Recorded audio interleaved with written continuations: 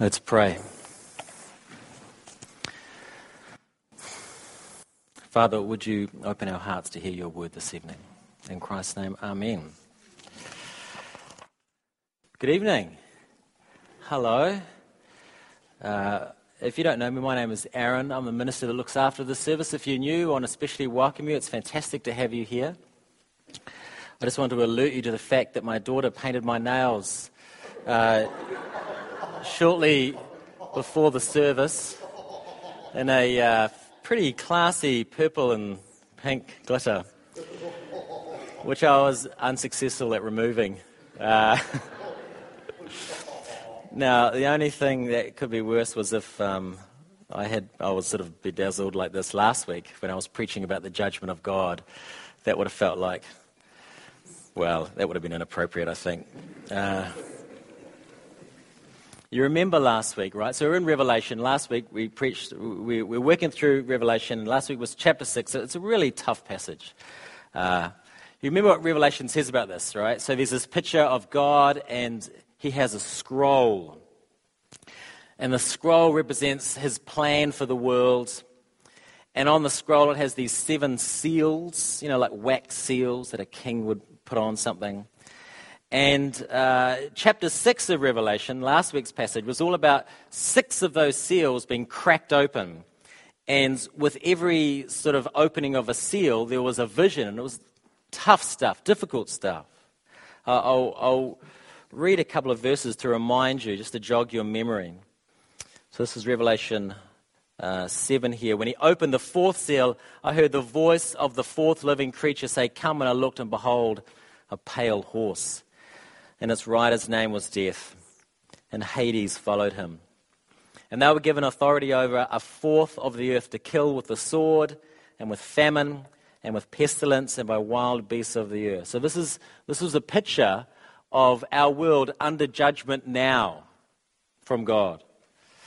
And then verse 15 at the end there. Then the kings of the earth and the great ones and the generals and the rich and the powerful and everyone slave and free hid themselves in caves and among the rocks of the mountains, calling to the mountains and rocks, "Fall on us, hide us from the face of him who was seated on the throne and from the wrath of the Lamb, for the great day of wrath has come, and who can stand?" It's this amazing vision, this very sobering vision of powerful people scrambling to escape the rightful ruler of the universe who has come to bring judgment. So heavy sermon last week, because it was about the anger of God as it's experienced now in our world and as it will be experienced in its finality in the future.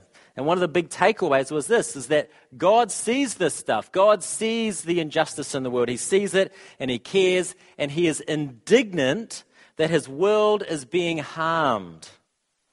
And God will act and is acting, and he will call evil to account, and evil will finally be dealt with one day. So you remember, that's the passage last week talked about that, and then it ended with this question.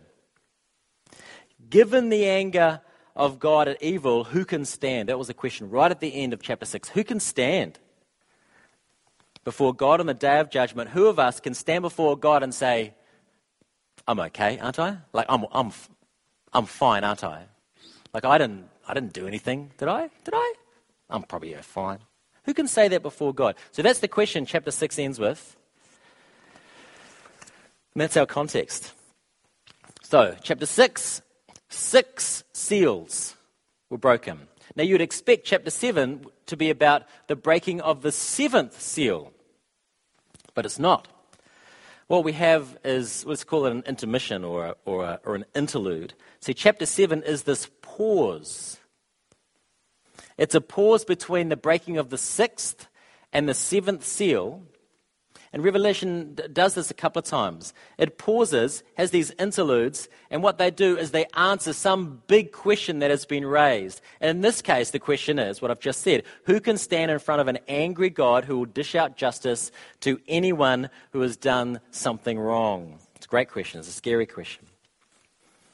So we have our text tonight, this intermission. And at its it's a wonderfully comforting text. It's one of the most comforting texts in Scripture, I think, and we need it after last week. And it simply says this: the one who can stand before God on this day are the ones who have been sealed by God. So let's get into the passage. Some of you I know like a big picture first, so very quickly big picture. Chapter 7 roughly breaks into two halves if you kind of slide your eyes over the passage. If you have it in front of you, that's super helpful. 1 to 8, 9 to 17 there. 1 to 8 is about our status of being sealed on earth now, and 9 to 17 is about our hope in heaven. And it's a great hope, a hope that should change the way we live now. Right, so let's look at it. Verses 1 to 8. The passage begins there, so have a look at it. We see this very fascinating picture here. It starts with a vision of angels, right? And these angels are holding back destructive winds, 4 destructive winds. And it's trying to get this idea that a whole lot of hardship is coming down the line. Now, it's actually speaking about the 4 horsemen. So this is going to be slightly confusing. But chronologically, chapter 7 is describing something that is happening before chapter 7. It's describing something that's happening in chapter 6, okay? Right. So it says there's this great tribulation coming down the line. And the Great Tribulation, that's the phrase that the Bible, that this chapter uses a couple of times. The Greek is megathlipsis, which is a wonderful word here. Megathlipsis, Great Tribulation. And what it means is, it means pressure. It's like two things slamming into each other, and you're caught right in the middle. Some people say it's like tectonic plates coming together. And it's a perfect picture, in the case of Revelation, of the two kingdoms coming together. The kingdom of God and the kingdom of the enemy slamming into each other. And the Christians are right there, are right in the middle, are caught between the two. So the angels are holding off this great tribulation, this crashing of kingdoms, until, verse 3 it says, until God says, I have put my seal on the foreheads of the servants of God. Now, what does that mean? Now, these aren't seals like the seals in the scroll. That's confusing, I know. It's different kind of seals. So the seals that God is putting on the foreheads of the Christians who are facing this great tribulation, what does that mean? It means a couple of things. First, it's the seal is like a way of saying, I own this. This is mine. So God does something to people through His Holy Spirit, by His Holy Spirit, by putting His Holy Spirit in us, and says, these people, they're my people. Our daughter, B, is a runaway. She's a flight risk. So she takes off. And she's getting better, but she likes to take off. And one time she took off when she was on an outing with Amy, and it was terrible. Amy called me at work. This is, I don't know, like 5 months ago. Amy called me at work, and she says, Aaron, pray, I've lost B. So normally that would be scary. This was mega scary. This was off the Richter scary, because this is the whole sentence was this. Babe, she likes to call me babe. Babe, what do you do? Babe, she goes, I've lost B. I'm at Lynn Canyon. I know. Where could be a worse place to lose a special little child, right? At Lynn Canyon. And then she hangs up. And so I'm freaking out. I'm just walking around the neighborhood praying my brains out. And then there was a full search and rescue thing, and they found her about half an hour later. She was totally happy, just wandered off a path somewhere. And anyway, apparently this is fairly common for little kids like B. And there's lots of threads online about tracking devices. You can sort of attach to these children somehow. But I saw a really sort of effective sort of low-tech solution one day. I think it was at the P&E this summer, and this kid runs past me. It's kind of like B, and she had on her arm, written in permanent marker, if I look lost, in big letters, if I look lost, phone this number. And I thought, that's such a great idea. It's such a brilliant idea. This mum is just like marked their child out. This is my child, look after her. So this is what God does in our passage. He marks us out. This is my child, don't harm them. So the seal, though, it doesn't mean we don't suffer. And we know that because verse 14 lets us know that the Christians in heaven have gone through the pain of life. The sealing of God isn't a removal from pain. It isn't a rescue from the troubles of the world. Because some of these folks, men and women, were martyred for the faith. So what exactly does the seal do for us? You might ask. A good question. Well, if you think of those wax seals on envelopes, what do? They protect the integrity of the thing that's contained in it, right? Don't they? They stop something from being opened up and tampered with. And that's what God's seals does. It protects us from losing what? Our spiritual life. It protects us from losing our spiritual life, not our physical life. You could say it like this, as we relate to last week's passage. God's seal protects us from God. We're protected from his anger against evil. And the way he does that is instead of judging us for what we have done, because we're compliant in all the evil of this world, God judges us on what Christ has done. So God wraps us in his goodness and protects us from his wrath. And that's what the white robes are about in Revelation. So what's the implication for you? God has marked you as his. You cannot be snatched away from him. So you might be here and your faith might feel a bit shaky. You might be here and life is very difficult and the Jesus sort of thing for you is just like it's just really hard, and you may think this is too hard. You might feel like you're on the edge of giving it all away. Or you just don't know if you have enough faith to keep going. Or you compare yourself to others and you go, those guys over there, they seem so full on for Jesus, and I just don't have what they have. I wish I so passionate like they have. I just don't have that. And you wonder, maybe you wonder if you're actually okay with Jesus at all. Well, you are okay with Jesus. Let me explain that using an Old Testament story. So you remember the Passover in the Old Testament. God's people, the Hebrew people, were being held captive in Egypt. And God kept bringing these judgments on the Pharaoh, and on the land, saying, look, you've got to let these people go, and it'd bring pestilence and like creepy crawlies and disease and goiters and stuff. And Pharaoh like, no, I'm not letting them go. Eventually, the last thing he brought was death. The firstborn of all the males in that place die. But the Hebrew people were protected from the angel of death. How? Because they sacrificed a lamb and they put the blood over their door. So the angel of death passed over. Right? So that's the Passover. Right? That's the Passover story. It's a wonderful story. Now I want you to imagine a couple of little Hebrew kids in that city. And one of them, their parents explain what's happening, and that kid sleeps soundly all through the night. But there's another kid, and he's terrified.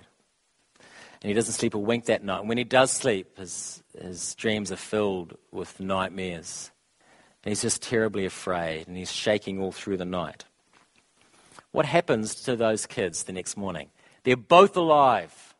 They've both been protected because they are both God's.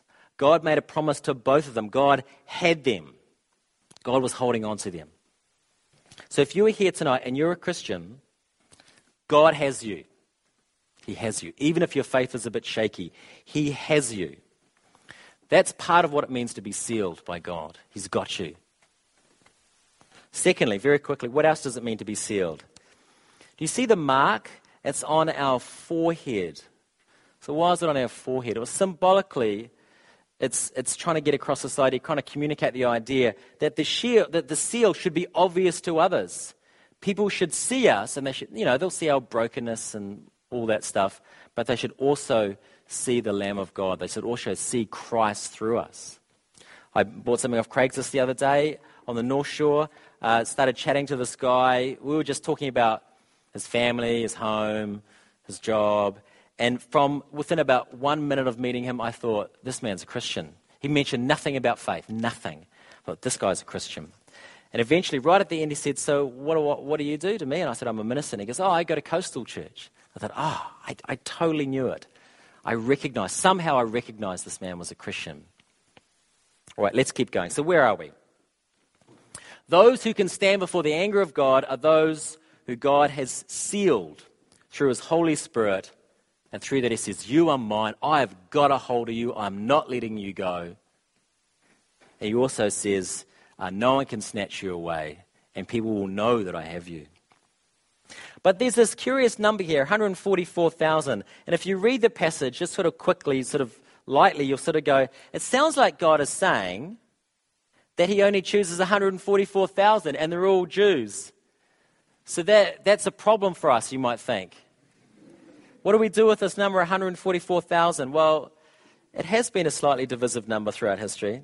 I mean, literally, denominations have formed around this idea that it's a literal 144,000, like the Jehovah's Witnesses, for example.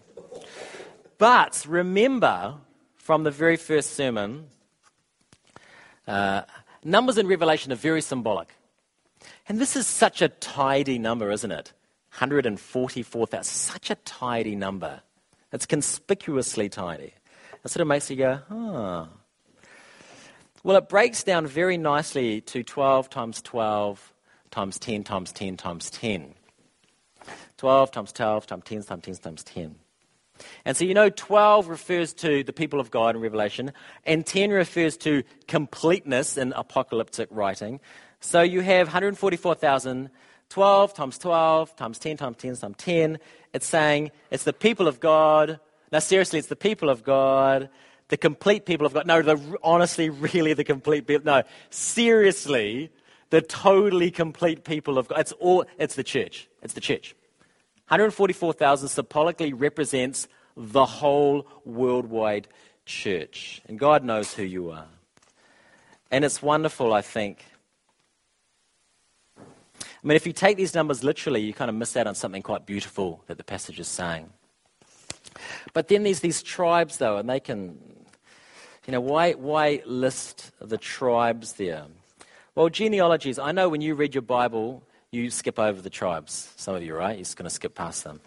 But they're usually communicating something quite important. And in this case, this list of 12 tribes, it's my second language. Come on, people. It's this list of tribes here, it's not like any other list in the Bible. There's a couple missing, and there's one extra. Like it's different. For example, the Reuben's tribe, which is usually first, is not first. Now it's the tribe of Judah that's first. Dan's tribe is missing. It's replaced by Manasseh. Who are these? Who's Manasseh? Who's head of these guys? Nobody, right? So what's the reasoning here? Well, best guess is that Judah's at the top because that's where Jesus is from.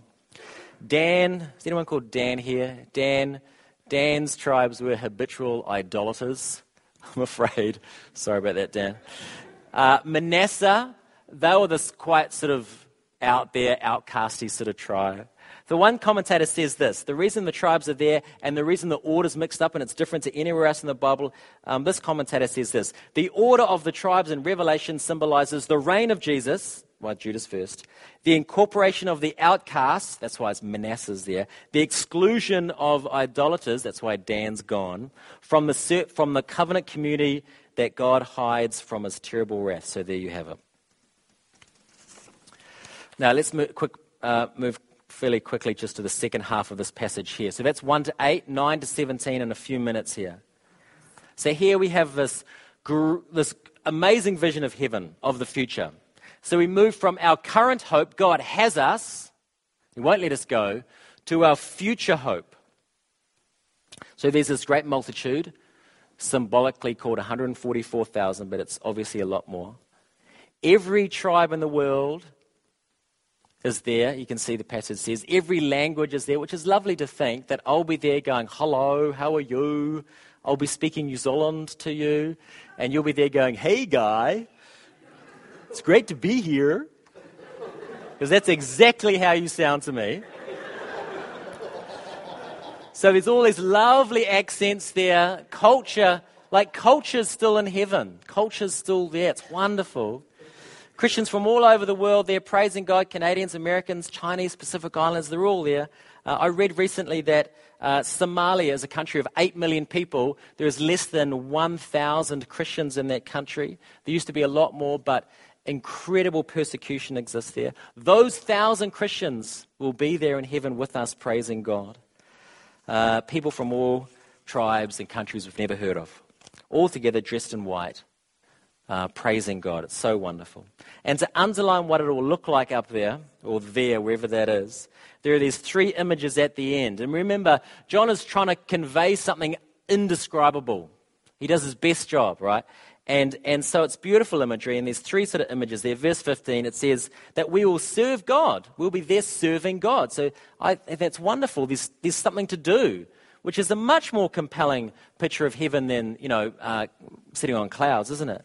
The second image, verse 16, all the evil in the world will be undone. No more war, inequality, and hunger. And lastly, verse 17, this beautiful, beautiful passage. For the Lamb in the midst of the throne will be their shepherd, and he will guide them to springs of living water, and God will wipe away every tear. Isn't that amazing? God will wipe away every tear from their eyes, and it's such a tender picture of God wiping away our tears, like I wipe away the tears of my children. God himself coming down from the throne, doing that and comforting us, and it speaks volumes of what heaven will be like. Whatever it looks like, we know this, it will be about intimacy with God. It'll be about intimacy with God and God healing our hurts and our pain. And this is perhaps such one of the most unbelievable parts of heaven, perhaps for you. One of the hardest parts of heaven to believe, because some of our hurts are very deep and some of our pain is so inexplicable. Now, I don't know what makes you cry, what brings you to tears, if you still do. Loss, loneliness, physical pain, fear, anxiety. Perhaps you cry over a life that is not the life that you planned. Maybe this is not the life that you planned, but it's the life that you have. Perhaps that brings you to tears frequently. Well, in heaven, God will come down from his throne and he will wipe away those tears and there'll be healing. And it is a wonderful hope, isn't that? A wonderful hope.